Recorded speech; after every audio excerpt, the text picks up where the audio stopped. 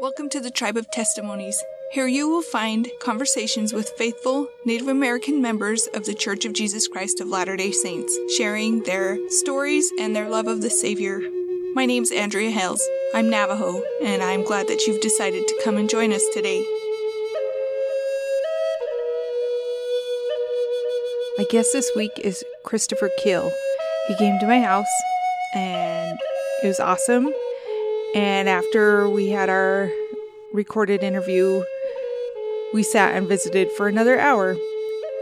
That is one of my favorite things about having somebody come to my house is the time we get to visit afterwards, because there are some things that as we're talking, I would love to talk more about it. And this happened with us. We talked about a lot of different things, and I'm really grateful for that. He is just my good friend now. I'm so grateful for that.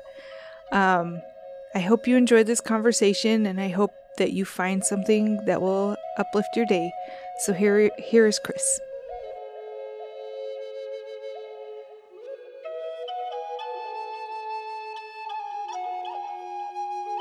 I am in my home tonight with Christopher Keel. I'm so happy that you could come. And would you please introduce yourself in your tribal way as much as possible? If it's in your language, great. If it's not, that's fine. Not everybody speaks their language, and some languages are dead. Choctaw. Hope I said that right. It's Chickasaw. That's the way we greet each other. Choctaw means great, excellent. And so it's just a formal greeting or informal, however you need it to be.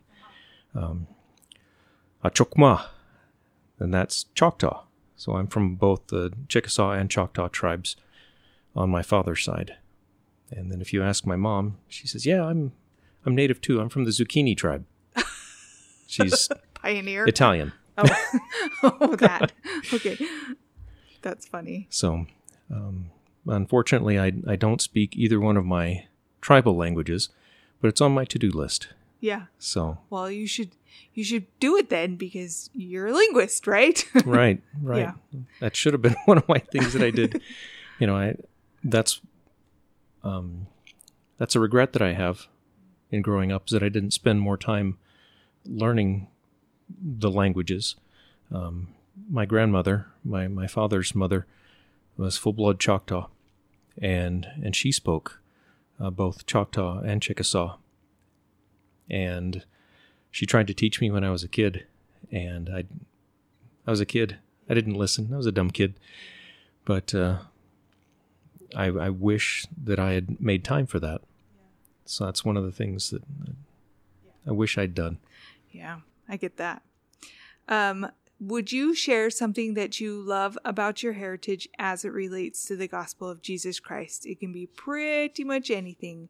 A story, a celebration, a way of life, a ceremony. What do you love about your heritage as it relates to the gospel? Well, growing up, my dad would talk to us kids about our tribes.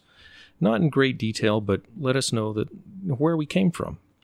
And so one of the things that I did do was that I delved into our tribal legends a little bit. Not too terribly deep, but I kind of wanted to see, what some of our stories were. And one of the stories that relates to both tribes is that at one time, the Chickasaws and Choctaws were one tribe. And they were governed by two brothers, Choctaw and Chickasaw. And these two brothers led the tribe, and they were told to move, or they had an impression that they needed to move the tribe to another location. And what they did, as they were going, one of them had a large staff, and they would lead the tribe. And at night, when they made camp, they would jam that staff into the ground just because, okay, this is where we're at. And they'd jam that staff into the ground. And in the morning, they would wake up and that staff would be leaning in a direction. And so they followed that staff. Whatever direction it was standing in the morning or leaning to in the morning, that's the direction they took. And they kept traveling until one morning they woke up and that staff was straight. It no longer leaned in any direction. And that's where they decided to stay. And eventually, these two brothers grew apart. And they each had a following, and so they separated. And Choctaw became the Choctaws, and Chickasaw became the Chickasaws. Those two tribes separated, but they remained close to one another. And so that's why they were so close geographically in Tennessee, Alabama, and Mississippi. Those are our tribal homelands. Mm-hmm. And the languages are pretty similar? Yeah, they are, as far as I can tell. Haven't delved too deeply in that, but from the words and the things that I had read, it seems to me that they're so similar. They're like the difference between Spanish and Italian, maybe. So somebody could listen to it and understand it. Exactly. Yeah. Chickasaws and Choctaws can talk to each other, and they'll understand one another, with the exception of a couple of words, just like Italians and Spaniards can talk to each other, and they'll get the general idea. So, but I think they're all part of that Muskogean language family. So you've got the Cherokee and the Seminoles and all of those, southern tribes. I think they may share a similar language root, but the Chickasaws and the Choctaws are more closely related than some of the others, I think. Yeah. Interesting. That's really cool. So how do you feel like that relates to the gospel? Well, maybe not to the gospel of Jesus Christ per se, but to the history of Israel. You think about the staff. They jammed that into the ground, and then wherever it was leaning in the morning, that's the direction they would go. You think about the Israelites in the wilderness for 40 years. A pillar of fire by day, or a pillar of smoke by day, and a pillar of fire by night. They followed that staff, if you will. Yeah. And that's a very close similarity. You think about the two brothers, Choctaw and Chickasaw. Where have we heard of two brothers that, had a falling out and separated into two tribes? Well, you've got Laman and Nephi. And the Chickasaws were more warlike and hunters, and the Choctaws were agrarian and more peaceful. So, there's those similarities. Interesting. That's very interesting. You live in Eagle Mountain right now. Where does your story originate? Where did you grow up, and what brought you to Utah? Oh, wow. That is a great question. I was born in Athens, Greece. My father worked with the American government, and worked at the embassy there in Athens. And I was born there and lived there for 2 years. And then after that, we came home, and we lived in Oklahoma. And so I lived in Oklahoma until I was in first grade. And at the end of my first grade year, my parents moved me and my brothers from Oklahoma to Virginia. And so we lived in Fredericksburg, Virginia for 9 years, I think. And grew up there. And then at the end of my junior year in high school, we moved from Virginia back to Oklahoma. And What year? Where did you fall in the order of the family? I'm the oldest. Okay. I'm the oldest of 3 boys. And kind of fast forward a little bit, when my parents separated just before I went on my mission, and then sometime, I think about a year and a half later, my dad remarried, and now I've got a little sister, and she's 26 years younger than me. Holy moly! So she fits in age right between my my oldest 2 daughters. So that's kind of fun, because when my girls were growing up, they had somebody to play with. Yeah, when my sister would come and visit, they'd all play together and say, "What are you guys doing?" Nothing. My aunt said we could do it. She's younger than you. That's hilarious. So, but that's, I don't know. I guess that's just kind of how kids in my family are. And that's the way me and my brothers were. Me and my brothers were pretty tight growing up. Just, the typical sibling rivalries and arguments and fights. But yeah, anybody else tries to fight with us, then you've got all 3 of us to deal with. But, I love them more than life itself. But, yeah, we'd drive my mom crazy, make her laugh, drive my dad crazy, and make him angry. But he loved us too. And, yeah, it was good. Yeah. So what brought you to Utah? Oh. Well, were you raised as a member of the Church of Jesus Christ of Latter-day Saints? Yes and no. When I was little, about the age of 5, my parents joined the church. And since that time, I was raised in the church. And that's an interesting story. I don't know if my dad told you that story about how he was going to college and he stumbled across a movie. Fireside. Yeah, it was a fireside, a Yeah. movie called Ancient America Speaks. Yeah. And if you look on YouTube, you can actually find that video. If you get the chance, watch it. Yeah. And so he watched that video and was intrigued. And he was driving with one of his friends one day and came across these missionaries, and he stopped and talked to them and got a copy of the Book of Mormon shortly thereafter and started investigating the church. And so he and my mom joined the church. And then about a year after that, my grandmother joined the church, my father's mother.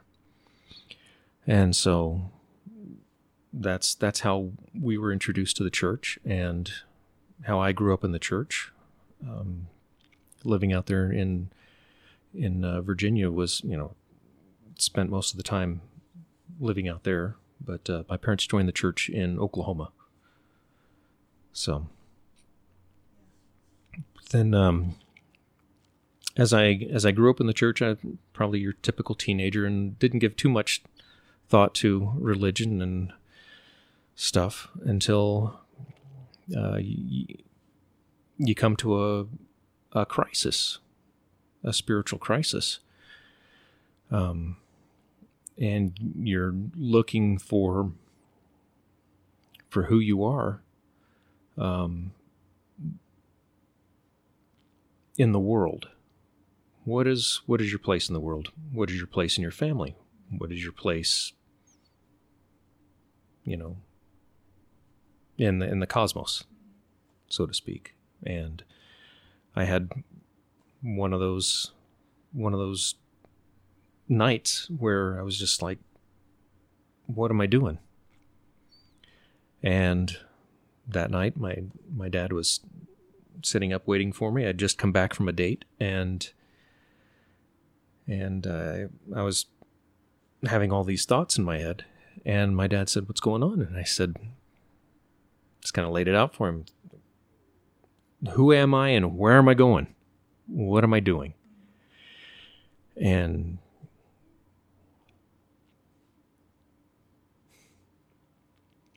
he was sitting there reading the Book of Mormon. And so he closed it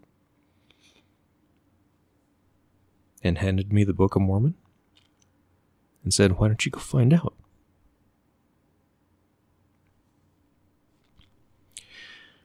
And I took the Book of Mormon and I thanked my dad and I went into my room and I sat on the edge of my bed and I started reading the Book of Mormon. Now, I'd read the Book of Mormon before, going to seminary. And, because I was a teenager, seminary's at 5 a.m,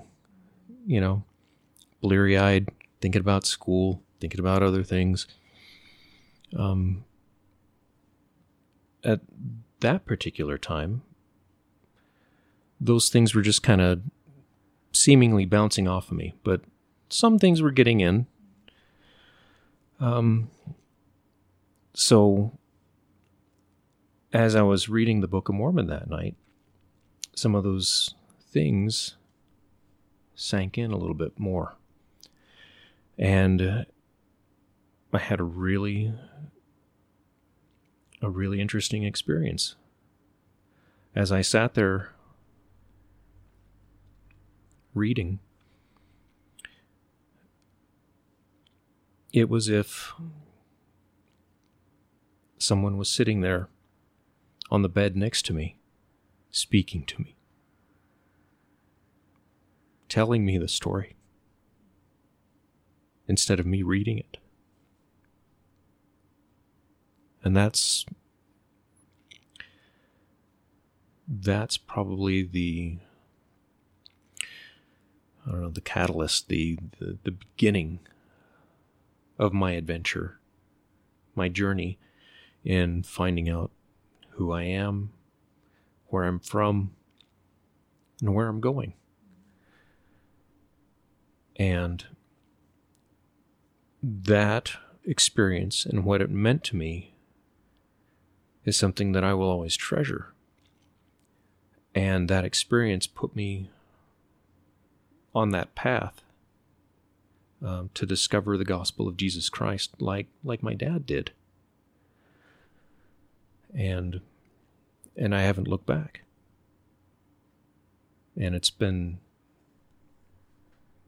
great. And that learning more about the gospel of Jesus Christ and learning and knowing that he is my Savior has made all the difference. And it's been good. It's been really good. Not to say that I'm perfect, because I'm not. You can ask any one of my kids. You can ask my wife. I'm not perfect, and I don't claim to be. Yeah. But, yeah. Cool. What made you decide to serve a mission? Because I know you served a mission. Mm-hmm. Yep. I think it was that desire to share with others what I felt and why I felt that way. Not necessarily that particular experience. That wasn't what I was going to share. But I wanted to share with people the gospel of Jesus Christ and share with them what it meant to me and teach them what kind of difference it could make in their lives. And that's why I went. And yeah, I loved it. Served out here in Utah, in the Utah Ogden Mission. And it was a really good experience. Yeah. But were you excited about coming to Utah? Oh, no. Oh, no. I was not. It was funny. I was talking with one of my best friends. And, I just put my papers in. Said, man, I am so excited about going on my mission. I'll go anywhere in the world the Lord wants to send me. I'll learn any language he wants me to learn. But you can't chain me to a Mack truck and drive me to Utah. Yeah. And that's where I went. Went to Ogden, Utah. And it was great. It's just what I needed. Yeah. So, yeah, Heavenly Father, I know He's got a sense of humor. Oh, yeah. I definitely agree. So after your mission, what happened? Where'd your life go then? After my mission, I went home for a little bit, and I came back out here. Because in that conversation that I was having with my friend before my mission, and stating to the universe that I would never go to Utah, in the same breath that I said that with, I said, and I'll never marry a girl from Utah. So after my mission, went home, and then came back for a girl from Utah. So yes. So I got married and started my family. And it's been great. So is she from the Ogden mission? She's in that area? Mm-hmm. Okay. Yep. Does her family still live up there? No, they live down here now in this area. But that's kind of an interesting story too. So how I met my wife was it started with me speaking in a ward there in West Point, Utah. And after speaking, one of the members of the ward comes up and says something about his mother-in-law, that she's not a member of the church, and that he would like me and my companion to come and teach her the discussions. And he said, now, you're from Oklahoma, so am I. So that was our little bonding thing. And so met with his mother-in-law and started teaching her the discussions. And so this guy's daughter was the girl that I wound up marrying later. And so that's how I met her, was by teaching her grandmother the discussions. Oh, that's nice. Where did your career go, and how did you end up in Eagle Mountain? Ooh. Well, I started off, after we got married, we started off in, where were we? I think we were in Layton. And I was working in the Ogden City Mall at a women's shoe store, selling shoes. And it was a dead-end job. And so my wife, Burgundy, she brings me this newspaper clipping that says, "Linguists wanted, will train." And I was like, wow, that's amazing. But it didn't say who it was. It just had a phone number. "Linguists wanted, will train." Now, kind of to go back a little bit, my desire to learn a language was great. I'd said that, before my mission, I said, I'll go anywhere in the world the Lord wants to send me, and I'll learn any language He wants me to learn. I really wanted to learn Russian as a kid. Growing up in the 80s, Russia was the big bad bear, and G.I. Joe and James Bond were my heroes, along with my dad. And I really wanted to learn Russian. And so when I saw this newspaper clipping, I was like, wow, maybe this is my shot. And so I called the number, and it was the Utah Army National Guard. I said, this newspaper ad says you guys need linguists. Yes, we do. You guys teach Russian? Yes, we do. Great, let's talk. So I joined the Utah Army National Guard, and they sent me to Monterey, California, and I learned Russian. And that I've had different jobs, from that time, from the time that I joined the National Guard, and I left that dead-end job selling women's shoes. Had a bunch of different jobs in my civilian career, but being in the Guard has always been a constant for me. I wound up serving 26 years in the National Guard and retiring from it. And learning languages was what I did. After one of my deployments, I had the opportunity to go back to Monterey and learn Arabic. And that was fantastic. Did you spend time in Russia at all? No. I've been to a lot of different places in my guard career, but never Russia. I got close. I got to Ukraine. Okay. That is close. Yeah. Yep. And Afghanistan. So those are the two closest places I can think of to Russia. Yeah. What kind of things did you learn in the National Guard that you have, or what experiences that Heavenly Father wanted you there? Like, were there any times that you were like, you could look back and be like, oh, Heavenly Father was definitely in that situation, or anything like that? Yes. From the very beginning. I think the beginning of Heavenly Father's, I guess the biggest move on the chessboard for me, from Heavenly Father's perspective, maybe, was getting me to go on a mission. Growing up, I was introverted, still am to this day. But that experience, going on a mission, having to come out of my shell, having to knock on people's doors that I didn't know and talk to them about the gospel of Jesus Christ, and just talk to people on the street and talk to all different kinds of people. That was the beginning of what Heavenly Father was wanting me to do, I think. So when I joined the National Guard, being a linguist, having to learn Russian, that was part of being in the intelligence arena. And with that, that job that I was in, being a human intelligence collector, required me to come out of my shell even more than being a missionary, I think, in some cases. But I was able to rely on my experience as a missionary to help me do the work that I needed to do with the Guard.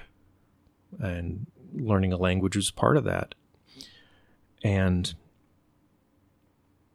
with the places that I've gone with the Guard and the people that I've met, I've had the opportunity to share the gospel in the most unlikely of places. Being able to have church services when I was deployed to Bosnia with my little team that I was with,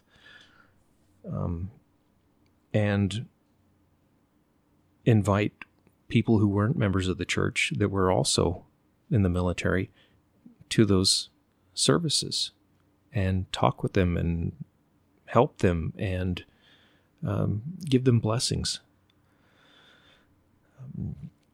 When I went to Morocco on a language learning excursion with the Guard, I was able to talk with one of my fellow students that came over with me from the Guard. She had questions about the church, and I was able to talk with her about the church as well, in Morocco of all places. And just different things. And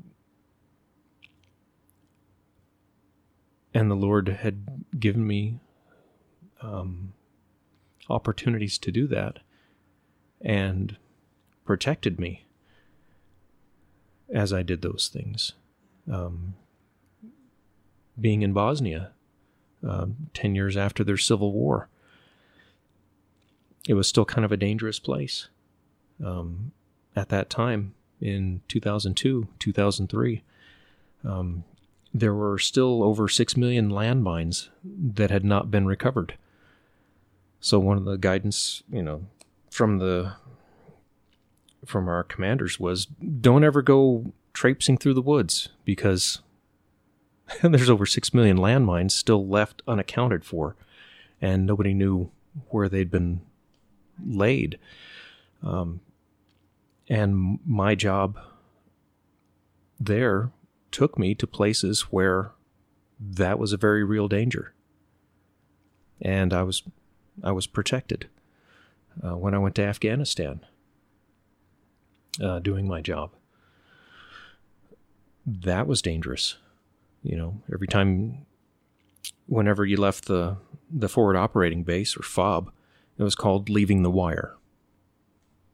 And every time we left the wire, we were in danger. My very first day in Afghanistan, our convoy was hit by an IED, an improvised explosive device. And fortunately, it wasn't our vehicle, but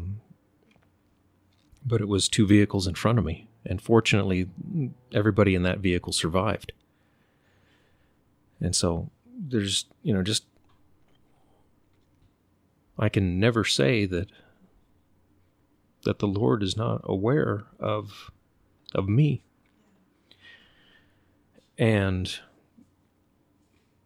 I'm nobody. I'm just a regular guy.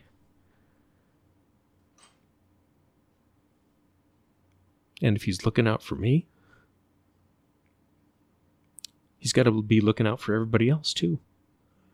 And I think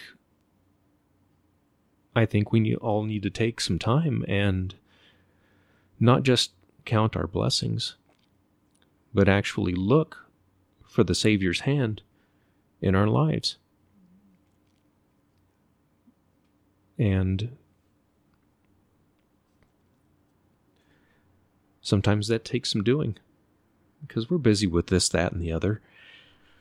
And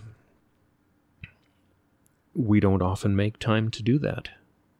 Sometimes we don't make time to read our scriptures. Sometimes we don't make time to go to church. But we need to make time for those things. We need to make time for the Savior. And let Him teach us, and let Him love us. I totally agree. That's something that I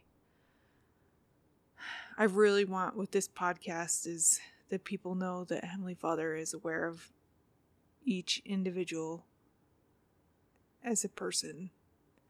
So thank you for saying those things. Yeah. I was having a discussion with my oldest daughter a couple of nights ago, and we were talking, and I hadn't before put into words one of the things that a lesson that I had been learning my whole life, until that night that I was talking with her. And it's that the gospel of Jesus Christ is an example of how we should live our lives.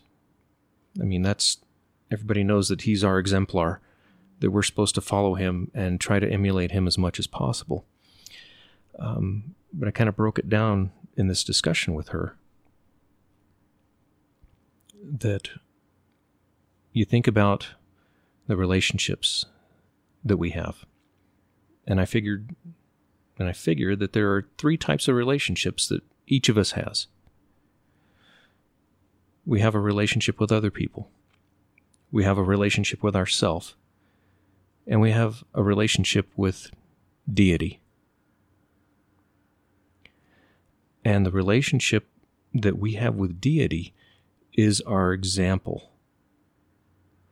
The way Heavenly Father and Jesus Christ interact with us and teach us and love us and forgive us and guide us is the example. And that should govern how we interact with others. and how we interact with ourselves. So just like if we are keeping the gospel of Jesus Christ, if we are loving and forgiving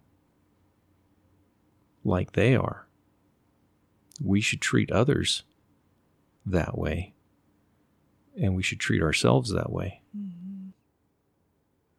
That's true. In fact, that's just a different way of saying the same things President Nelson has been talking about the last couple years, about our divine identities and about being a peacemaker and about forgiveness and love.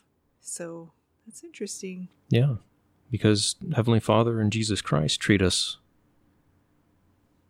like their children, because we are. Everyone is. And that's the way we need to treat others. We need to see them first as a child of God. And that can be hard to do. It's not always easy, and it's easier sometimes with family. Sometimes it's easier with strangers. And sometimes it's harder with both of those. It just depends. But I think that is a key, is looking at others and treating each other like they're a child of God. That's so true. So true. You said that you retired from the National Guard. Mm-hmm. Like retire, or did you, because you're not old. No, thank you. Thank you. I'm not. So what have you, what's the follow-up to the National Guard? Well, when I was getting ready to retire, I had terminal leave. That's all the leave that I had never used, but I had to use it before I retired. So I had about 2 months of that before I retired, and I was at home. I was just chilling, and my wife looked at me and she says, "When you retire, you have got to get a job. You are underfoot." And I said, "Okay." So that's what I did. My wife and I looked for a job for me, and fortunately, I was able to work for Department of Corrections with the youth detention center, and that was fantastic. That was fantastic. I really, really enjoyed that. You also mentioned to me before we started that now you are just home with your children, Mm-hmm. with some of your children. Yes. And tell us about your family, because you mentioned that it's different than some families. Mm-hmm. Yeah. So my wife and I, we have 7 kids. I say we have 7 kids. We have 3 biological daughters that are my oldest kids. We have 1 former foster daughter that I consider a daughter. And we have 3 boys. And my boys are all adopted. We just didn't have boys. So I got 3 girls, and growing up I knew, from when I was very young, I knew that I was going to have 3 daughters. It's just a feeling I had ever since I was a kid. And my wife, when she was growing up, she always had a feeling that she was going to have 3 boys. And so after we had our 3 daughters, had to figure out the 3 boys. And so that's what we did. We adopted.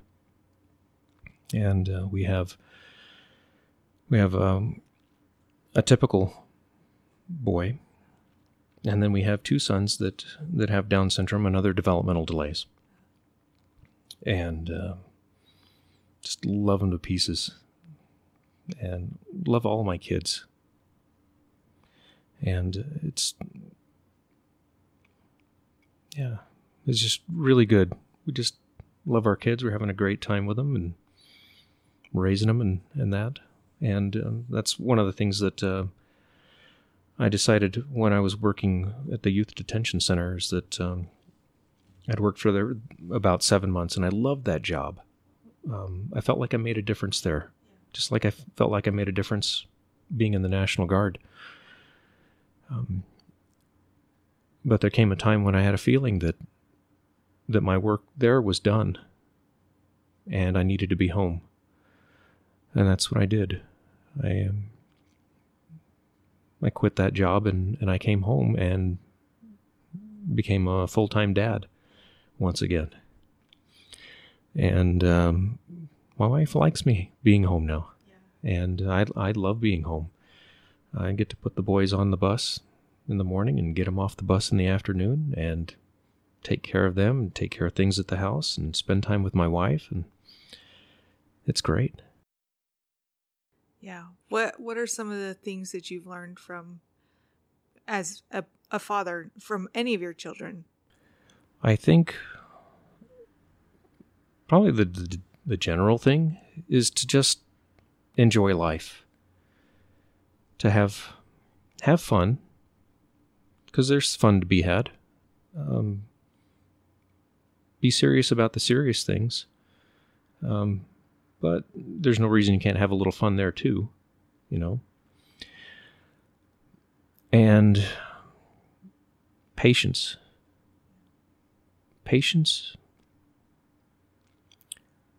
Persistence. And how to have joy.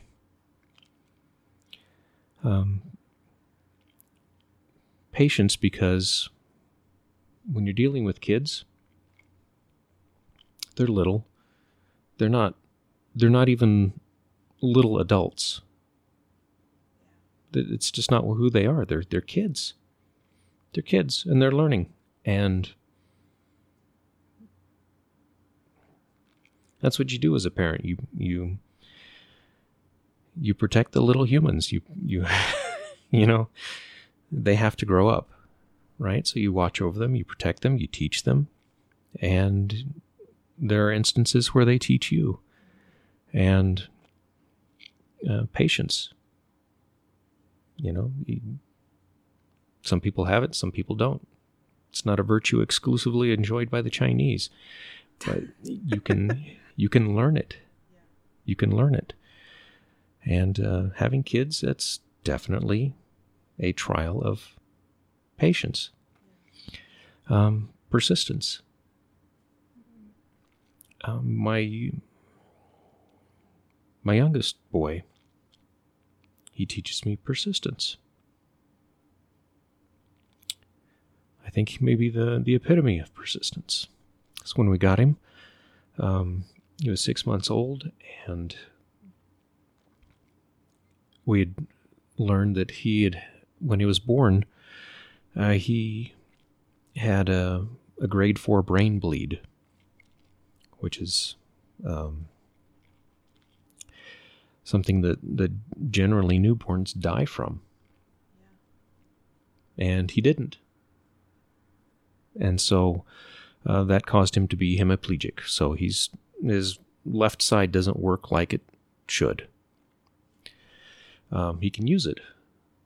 But when he was little and he was that 6-month-old baby, the doctors that we had taken him to told us that, you know, he's hemiplegic. He's not going to crawl. Don't even think about him walking. And that's what they told us. They didn't tell him that. So, about the age of 5 or 6, he started crawling. I may have the ages wrong. My wife could tell you the ages just perfectly. And then a couple of years after that, he started walking. And so he's persistent. And also when he was young, he had a floppy airway, which means that whenever we fed him a bottle, he would aspirate or breathe in that liquid. And so he was constantly in a state of pneumonia. And at first we didn't know why until we found out that that was the cause. He had a floppy airway and he was aspirating his feeds. And there were a couple of times that he died. But he came back. Each time. It was like a total of 3 times. In different, like, months apart, but because of that issue. He's persistent. He's here for a reason. And he's an inspiration to not only our family, but to the families in our ward. And he's happy. He's the happiest little guy. And my other boy, who has Down syndrome, he teaches me joy. He loves to serve. That is his program. He loves to serve. He's not very verbal. He approximates speech. If you listen close, you can understand him. But he loves having friends. He loves people, and he likes to help. If we're not careful, he'll do our laundry. When we're not looking. Or, he sees you're doing something, he'll get right next to you and start helping you do whatever it is you're doing. And recently, I should not say recently, but that's on Sundays. When he was young, he would always watch the boys passing sacrament. And he would just watch them. And you could see it in his eyes that that's what he wanted to do. And so when we felt like he was ready, he was ordained to the priesthood, and he gets to pass the sacrament. And if you had no idea what joy looks like, if you watch him pass the sacrament, you will see joy. And I've learned that joy is the physical state you are in when your body cannot contain the amount of happiness that you are experiencing. And that is my boy.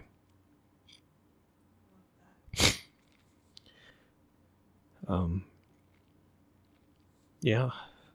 So, yeah. I think that's one of the reasons why we have kids, is so that the lessons that we didn't learn as kids, we have an opportunity to learn them, or to reinforce the lessons that we learned as kids. And I think it's also gives us an opportunity to love like our Father in heaven does. Well, I love when my guests talk about things and put into words ideas that I have, or put into different words so that I can see things from a new perspective. And you've done that with things for me tonight, like with joy and with relationships, and with the way you talked about also Heavenly Father personally knowing you. So those are amazing things. I have one final question for you. What does it mean to you to know that you belong to the tribe of Israel? That's an excellent question. It means that I've got a job to do.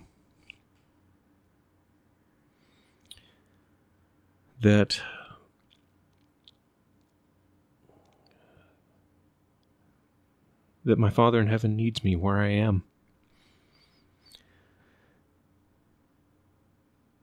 And that I need to be willing to go where He needs me to go, so I can do the things that He needs me to do. I think that's one of the important things about being in the tribe of Israel. Whether you're born into it or whether you're adopted.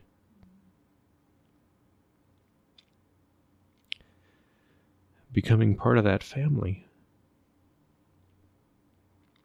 helps you see the larger picture and know that you are part of a global family, an eternal family. And that's one of the things that we need to do here, is we need to get everybody home. That's why we do missionary work. And I think that's what we talked about earlier, about the way we view people. I think it's going to make that job much easier in some respects, and it's going to be a source of joy as we do that, whether we're working with the living or the dead. Thank you. I appreciate all these things, and it's been so nice to have you here. Thank you. Thank you. I've enjoyed this time.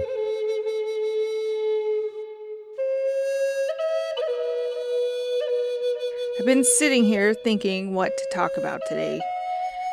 And thinking, well, my first thought that came to my mind was to respond to a Facebook comment on the podcast meme that Rachel Krause shared for us.